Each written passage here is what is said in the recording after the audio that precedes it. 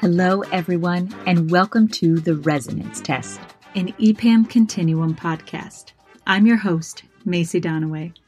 Almost no one saw the coronavirus coming, but over these last months, we've all seen a surge in needs driven by this pandemic. The pandemic pushed some companies to crank out massive numbers of ventilators and masks, and others to pivot to brew up new-to-them products, such as the distilleries that pumped out hand sanitizer to make up for the lack of supply. In the midst of all of this were individuals and groups of subject matter experts cooking up their own solutions or opening up the solutions for others to adapt or use. This is what we want to talk about today: pandemic innovation, crowdsourcing, and open sourcing. We invited in two people who know this topic well to speak with Ken Gordon, our principal communications specialist. The first, Dr. Freddy T. Nguyen, the Arnold O. Beckman Postdoctoral Fellow at MIT, co-director of the MIT COVID-19 Challenge, and a pathology resident at Mount Sinai Hospital, has brought together different stakeholders from healthcare, academia, private industry, and the government to crowdsource and build solutions with the goal of accelerating the implementation of these ideas as quickly as possible. He's joined by EPAM Continuum's Duncan Freake, a mechanical engineer who is one of the brains behind EPAM's GENTL Mask, an open-source design that utilizes readily available materials and incredibly simple manufacturing processes to enable localized manufacturing. These two bring together their experience for a conversation that not only covers how crowdsource and open source solutions come together, but how they've adapted due to the pandemic and our suddenly remote condition. Tune in and then think about how your ideas might benefit the greater population in our next big crisis. I want to begin by talking about what happened during the course of our recent pandemic. There were numerous organizations and numerous people who were scrambling to find ways to innovate. Some of their solutions turned to the crowd, others to open sourcing. And before we begin really getting to stuff, I'd like to see if we can define those two terms, the idea of crowdsourcing and open sourcing. And would you start us off, Freddie, by talking about crowdsourcing and how you define that? So I think crowdsourcing, as we've come to more readily see in this time of environment, is really that the concept that ideas can come from anywhere. It can come from individuals who are within that subject matter expertise or outside, but really coming from any corner of the ecosystem of the world towards a particular problem. As opposed to, and sometimes refer to this as, crowdsourcing, as grassroots innovation. And I think that's where most likely we think about crowdsourcing. Good. And open source, how would you define that, Duncan? Yeah, I would define open source as a group of people getting together, often from a typical or expected discipline, to develop a solution. Perhaps by a process that they might normally use. So we think of this oftentimes in software, where people will develop a software solution, and then they'll actually make that solution available in a documented way to the community at large to use or adapt as they see fit. Cool. Now, I would like to ask both of you guys, which do you think has been more effective in these sort of COVID-19 innovations, crowdsourcing or open sourcing? So I would say, at least in the current efforts that I've been involved with through MIT, is we've actually taken an approach to try and incorporate both. Where our hackathons that we've traditionally used at MIT, that we've now virtualized, has really taken this approach of crowdsourcing and bringing together all the different stakeholders within that's been affected by the pandemic, whether that's within healthcare, within academia, within private industry, within governmental agencies, and bring them all together to crowdsource and build those solutions. But unlike our prior hackathons event, we've also taken the stance of any solutions that get developed at our hackathons to be under an open source license and mentality, to better and more quickly accelerate the implementation of these ideas after the hackathon event itself. And I think,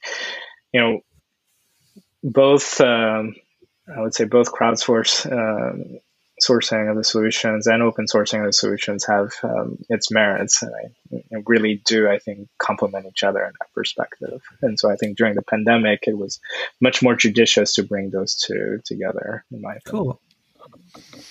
Duncan, how about you? Yeah, so I think that both crowdsourcing and open sourcing have their place, and they're very different approaches depending on the problem that you want to solve. So I think when we're talking about certain types of problems, so if we talk about specifically ventilators are highly complex. Their operation is non-obvious, and what they're doing is non-obvious, and the level of safety and some of the requirements aren't necessarily clear when you're looking at one. And so that's a place where if we're making new ventilators, I would want that to be an open source thing. And so we saw some companies that actually manufacture those ventilators putting those plans up. And so for people who wanted to make a ventilator, or companies that were going to go into regulated manufacture, something like that, that's a really great place to start. You want to start with the most information. For certain other things, I think going for a crowdsource approach makes sense. Either way, I think you need to make sure that you're really accountable to the people who are going to use whatever it is you're developing, and you're getting that really diverse set of perspectives that's going to sort of inform and make sure that that's true. I think where I see some of the challenges of crowdsourcing is really evaluating ideas and making sure you have the right experts to be able to do that. So when we talk about certain medical devices, there are people who have more knowledge in a particular area in terms of what will be safe and effective than others. And I think, one of the challenges I saw with some of the crowdsourcing happening generally around some of the solutions, specifically around PPE in this present situation, is that they were really presented on equal footing. Lots of different ideas were presented on equal footing, and they might be very different in terms of how much testing had happened to them, for example, or how much documentation there was. And that's where I think it's really important to get a wide set of ideas, but also think about when we're actually putting ideas out there, like what are the requirements for an idea to meet to actually get into the world. Yeah, I would counterpoint that I think crowdsourcing can meet some of those requirements, right? It's about making sure that you can outlay the problems within the appropriate constraints and restrictions of the design process itself. But and I do agree that it needs some level of expertise as well, but doesn't necessarily necessitate that it all be, for example, engineers that are focused who have built ventilators their whole life to be the ones that develop a low-cost, more efficient version of the ventilator, so to speak. And that we do need to open ourselves up to have some of that external innovation come into a new field or a new area as well, to think outside the box and to bring in some new concepts and design principles too. Right. The idea of having some diversity there is useful if we're coming up with something new, right? Yeah. And I couldn't agree more. I think the people who develop a ventilator that costs $20,000-$40,000 are probably not the best people to go to make that ventilator cost $400. They're too close to the problem, and they haven't necessarily been able to make that pivot. Cool. Now, one thing we've learned for sure from this pandemic is that we can't expect this to be the last one, and we really do need to try to be prepared for our next awful emergency. So Duncan, with the idea of good enough, not too late, or GENTL from the GENTL Mask, has, I think, really stuck, and surely will be around for the next large-scale health emergency, whatever that is. Any thoughts on how we can get to good enough more quickly next time? What we've really learned to sort of speed up and improve the process, maybe for next time. Yeah, I think thinking about how we build our teams and who we who we approach to solve problems and how we sort of build a structure to actually to undertake that innovation or development is really important. Really important to make sure that we're getting the right feedback. Really important to make sure that we've got a diverse set of people that are inputting ideas, to get a solution.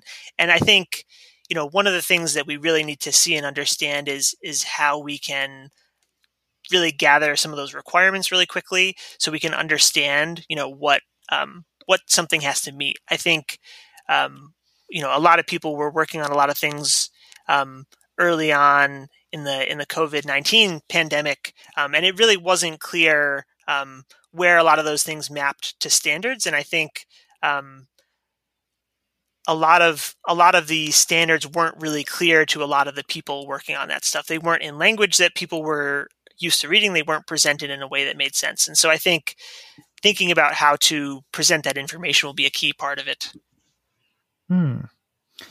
Freddie, I would like to know, how did you get involved in the GENTL Mask project? What was your introduction to this thing we did?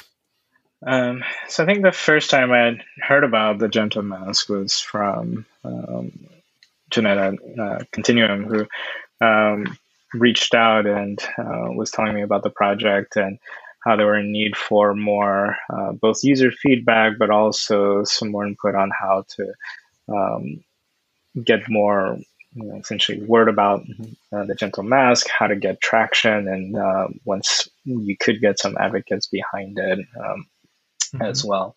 And I think to sort of add on to Duncan's points, in terms of preparing for the next pandemic, it's really thinking about bringing all those stakeholders together from the very beginning, right? That coordination between, who knows what the standards are for building these masks, who knows the engineering behind creating these masks, who knows, who's going to be the actual end users of this, who's going to be the ultimate buyer and manufacturer or distributor of this, right? So it's, I think that's how we'll become much more prepared in the future, is if we start breaking down those barriers and those silos, opening up the communications, making things more accessible, is going to be one key component moving forward. And that connectivity and that transparent communication, I think is going to be really key as well. Yeah, networks seems to come up a lot in our conversations in this area. And I was wondering, are there any lessons to share about making the most of our sort of personal and organizational networking? I mean, I know you're a highly networked professional, Freddie, and I think a lot of the people who were really effective in making this happen were able to very quickly mobilize their networks. Is there anything you could share to people who might want to be part of the next thing that you've learned? I mean, I think the biggest thing is to have that open-mindedness, right? Is to, the value of a network is really investing in good people who have the right spirit and the right motivations. Because at the end of the day, we never know when we're actually going to activate different parts of our network at what point in time either. And I think, given not just my own network, but also the network we had through MIT and through MIT Medicine as part of the COVID-19 challenge that we launched, without those pre-existing relationships in place, both at the organizational level, institutional level, and personal and professional levels, there's absolutely no way that these efforts and initiatives could have come together so quickly in a timely manner, because a lot of them jump head first in without even thinking twice about it, because they trusted the relationship and they trusted the other person on the other side of the relationship.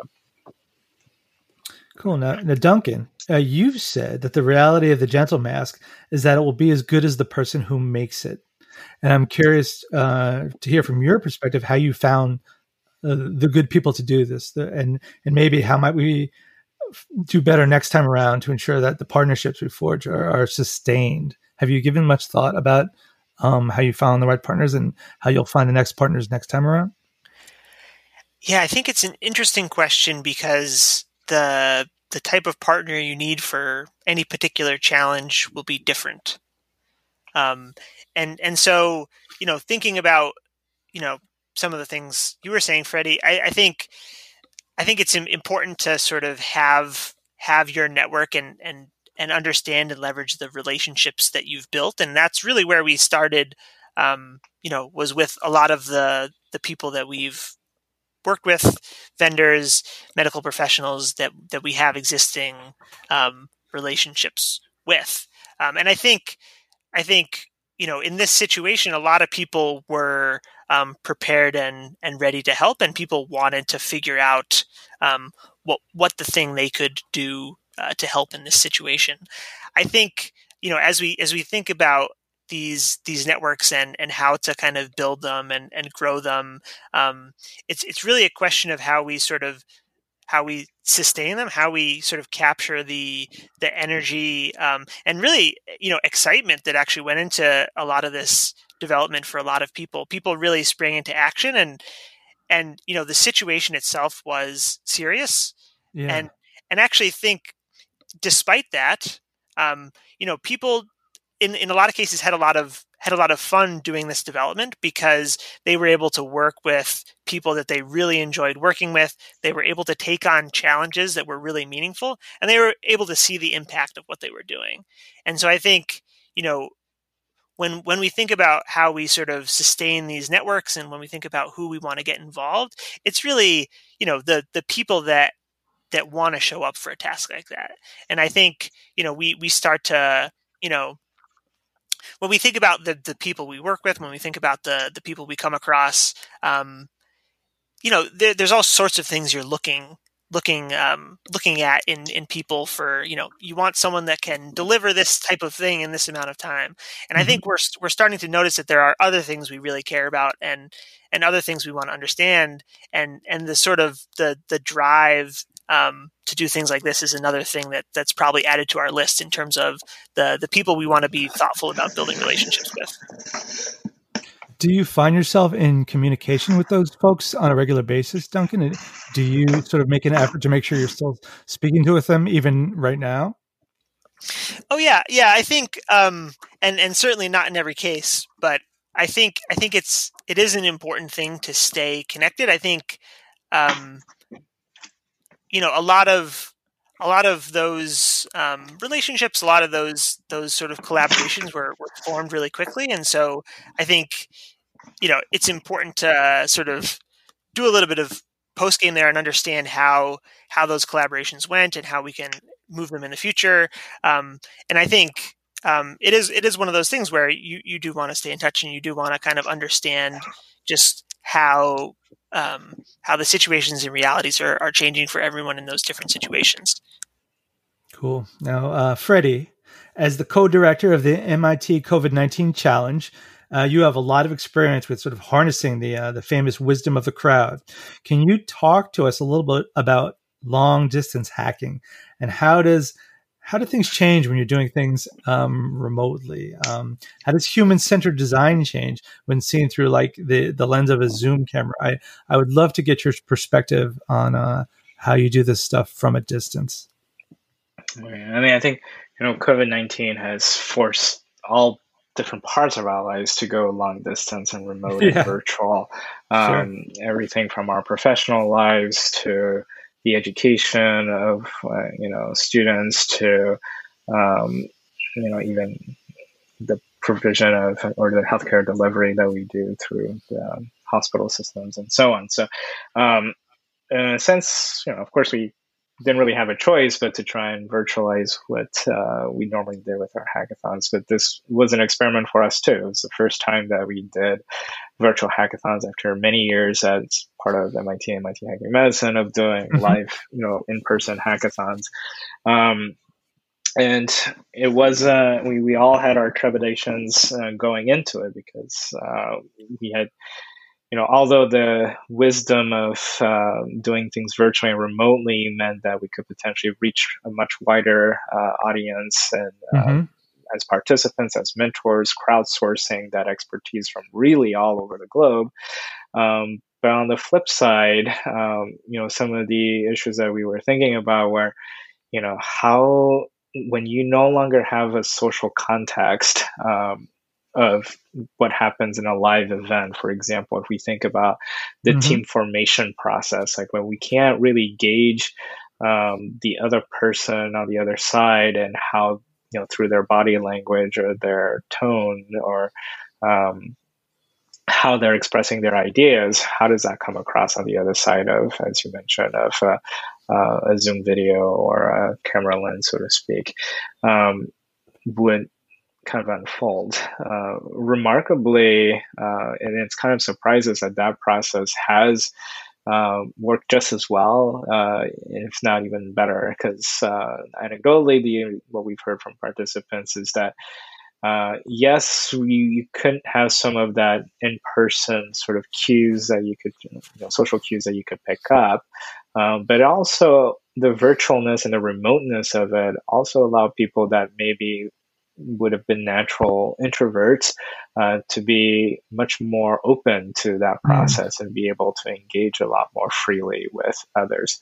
And if we really think about it as a purpose of the hackathons, and also why we, at least at our hackathons, we don't have prescribed teams usually come into our hackathons. We do all of the team formation at the hackathon itself, is to break down all of those barriers, all of those social connections, or those preconceived connections and behaviors ahead of time, and really let the ideas speak for themselves.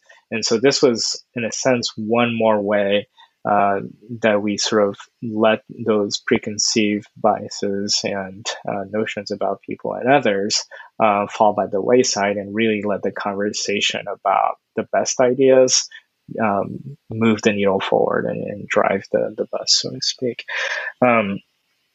So just, kind of fast forward through the event itself and trying to see, now that we've, in a matter of 2.5 months have launched 5 and about to do our 6th hackathon or datathon events so far. Each one of our larger scale events have garnered, easily over 1,500 participants, 300 plus mentors that literally cover the globe. Each one of these events has representation and participation from over 100 different countries, nearly every state across the US. And it's been amazing. Phenomenal to see that. And what's been more phenomenal is that even if you think about this, you kind of say, well, okay, that's great on an event level, but how does that really transcend all the way down to the team level? And I can't tell you the number of times, every time I see the final team presentations, literally it's a multinational team that's been put together for each one of these. You very, very, very rarely see that, it's all a team of people in the US who are working together to solve this problem. And so it really brought a new face to that crowdsourcing and that wisdom of the crowd, so to speak, on a different level, because now not only do you have different perspectives and expertise and backgrounds from all over the world, but because of the way the pandemic itself has evolved around the world, other parts of the world has had more experience with it, have had different experience with it. But in terms of going back to what you were saying about how do you think about the user design thinking process, it really hit home how much not just the problems itself are, but taking into context the local ecosystem, who the end user is going to be. Because even if we have the same problem here in the United States versus in Latin America or in Africa, where infrastructure is completely different, where the local ecosystem and health systems are completely different. If you actually go back and look at our broader challenges and problems, at first glance all look very similar, whether it was targeted at the US or Africa or Latin America. But once you dig down deeper into it, you'll see that a lot, of those other components besides the problem itself are equally important to solving that problem. Knowing who's going to now be the buyer or the end user in Africa versus the United States, or taking into account that, it's there are social barriers, there are cultural barriers, there are infrastructure barriers, there's energy differences in terms of electricity access or internet access as well. So, and those have to be taken into account, going back to some of our earlier conversations about the importance of having all of the stakeholders at the table from the very beginning of those conversations as you problem solve. Even before you problem solve, even the basic definition of where and what the problem is, and then problem solve as a group around that problem. So it's been remarkable to say the least to see that process happen on such a scale. I'm really interested to hear about these international teams and sort of the results of these international groups working together. Have you noticed any difference in the sort of output of their design work by having people from all over the globe work together?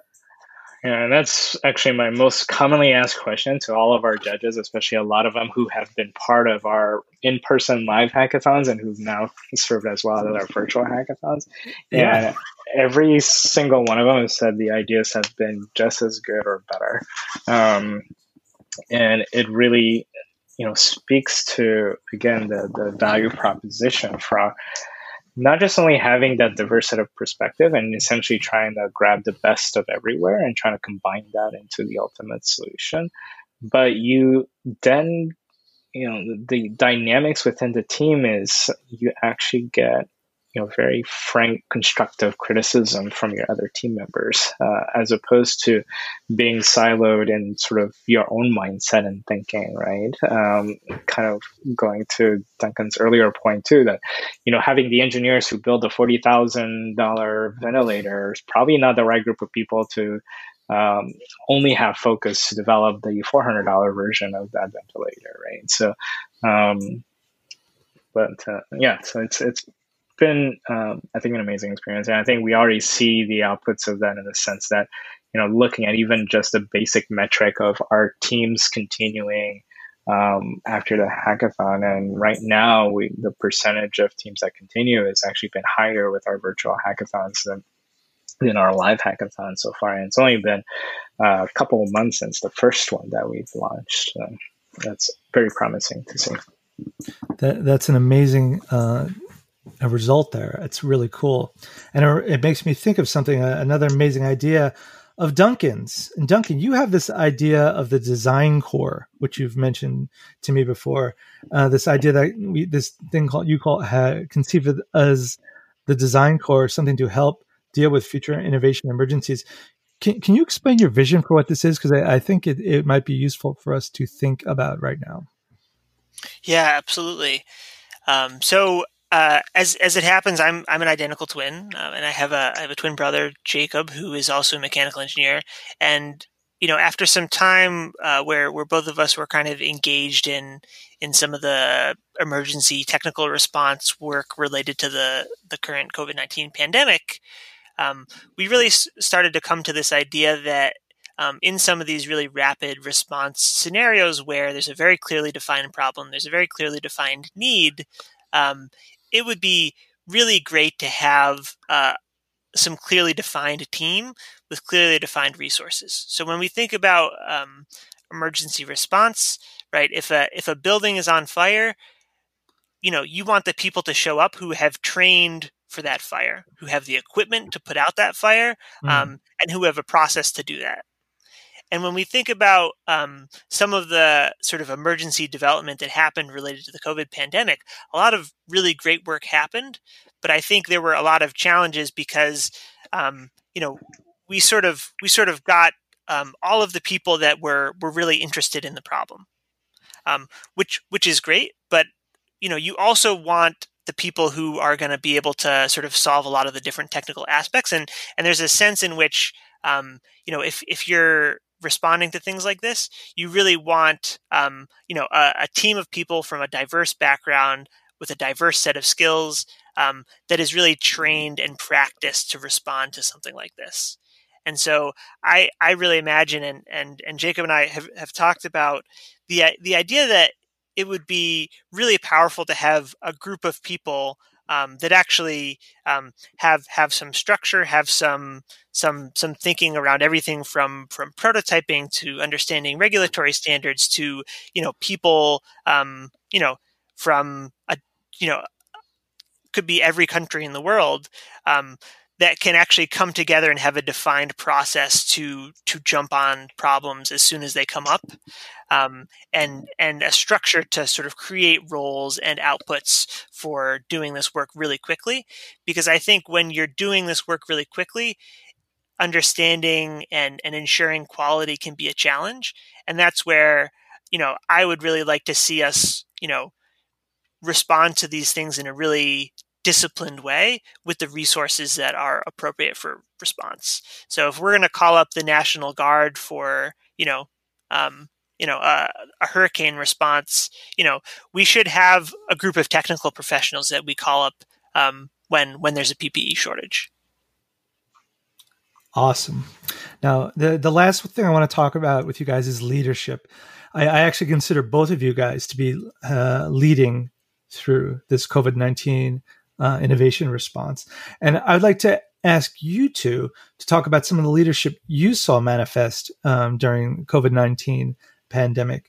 Can you talk about someone you saw or something you saw that really impressed you, and sort of think about how we might build on that example the next time?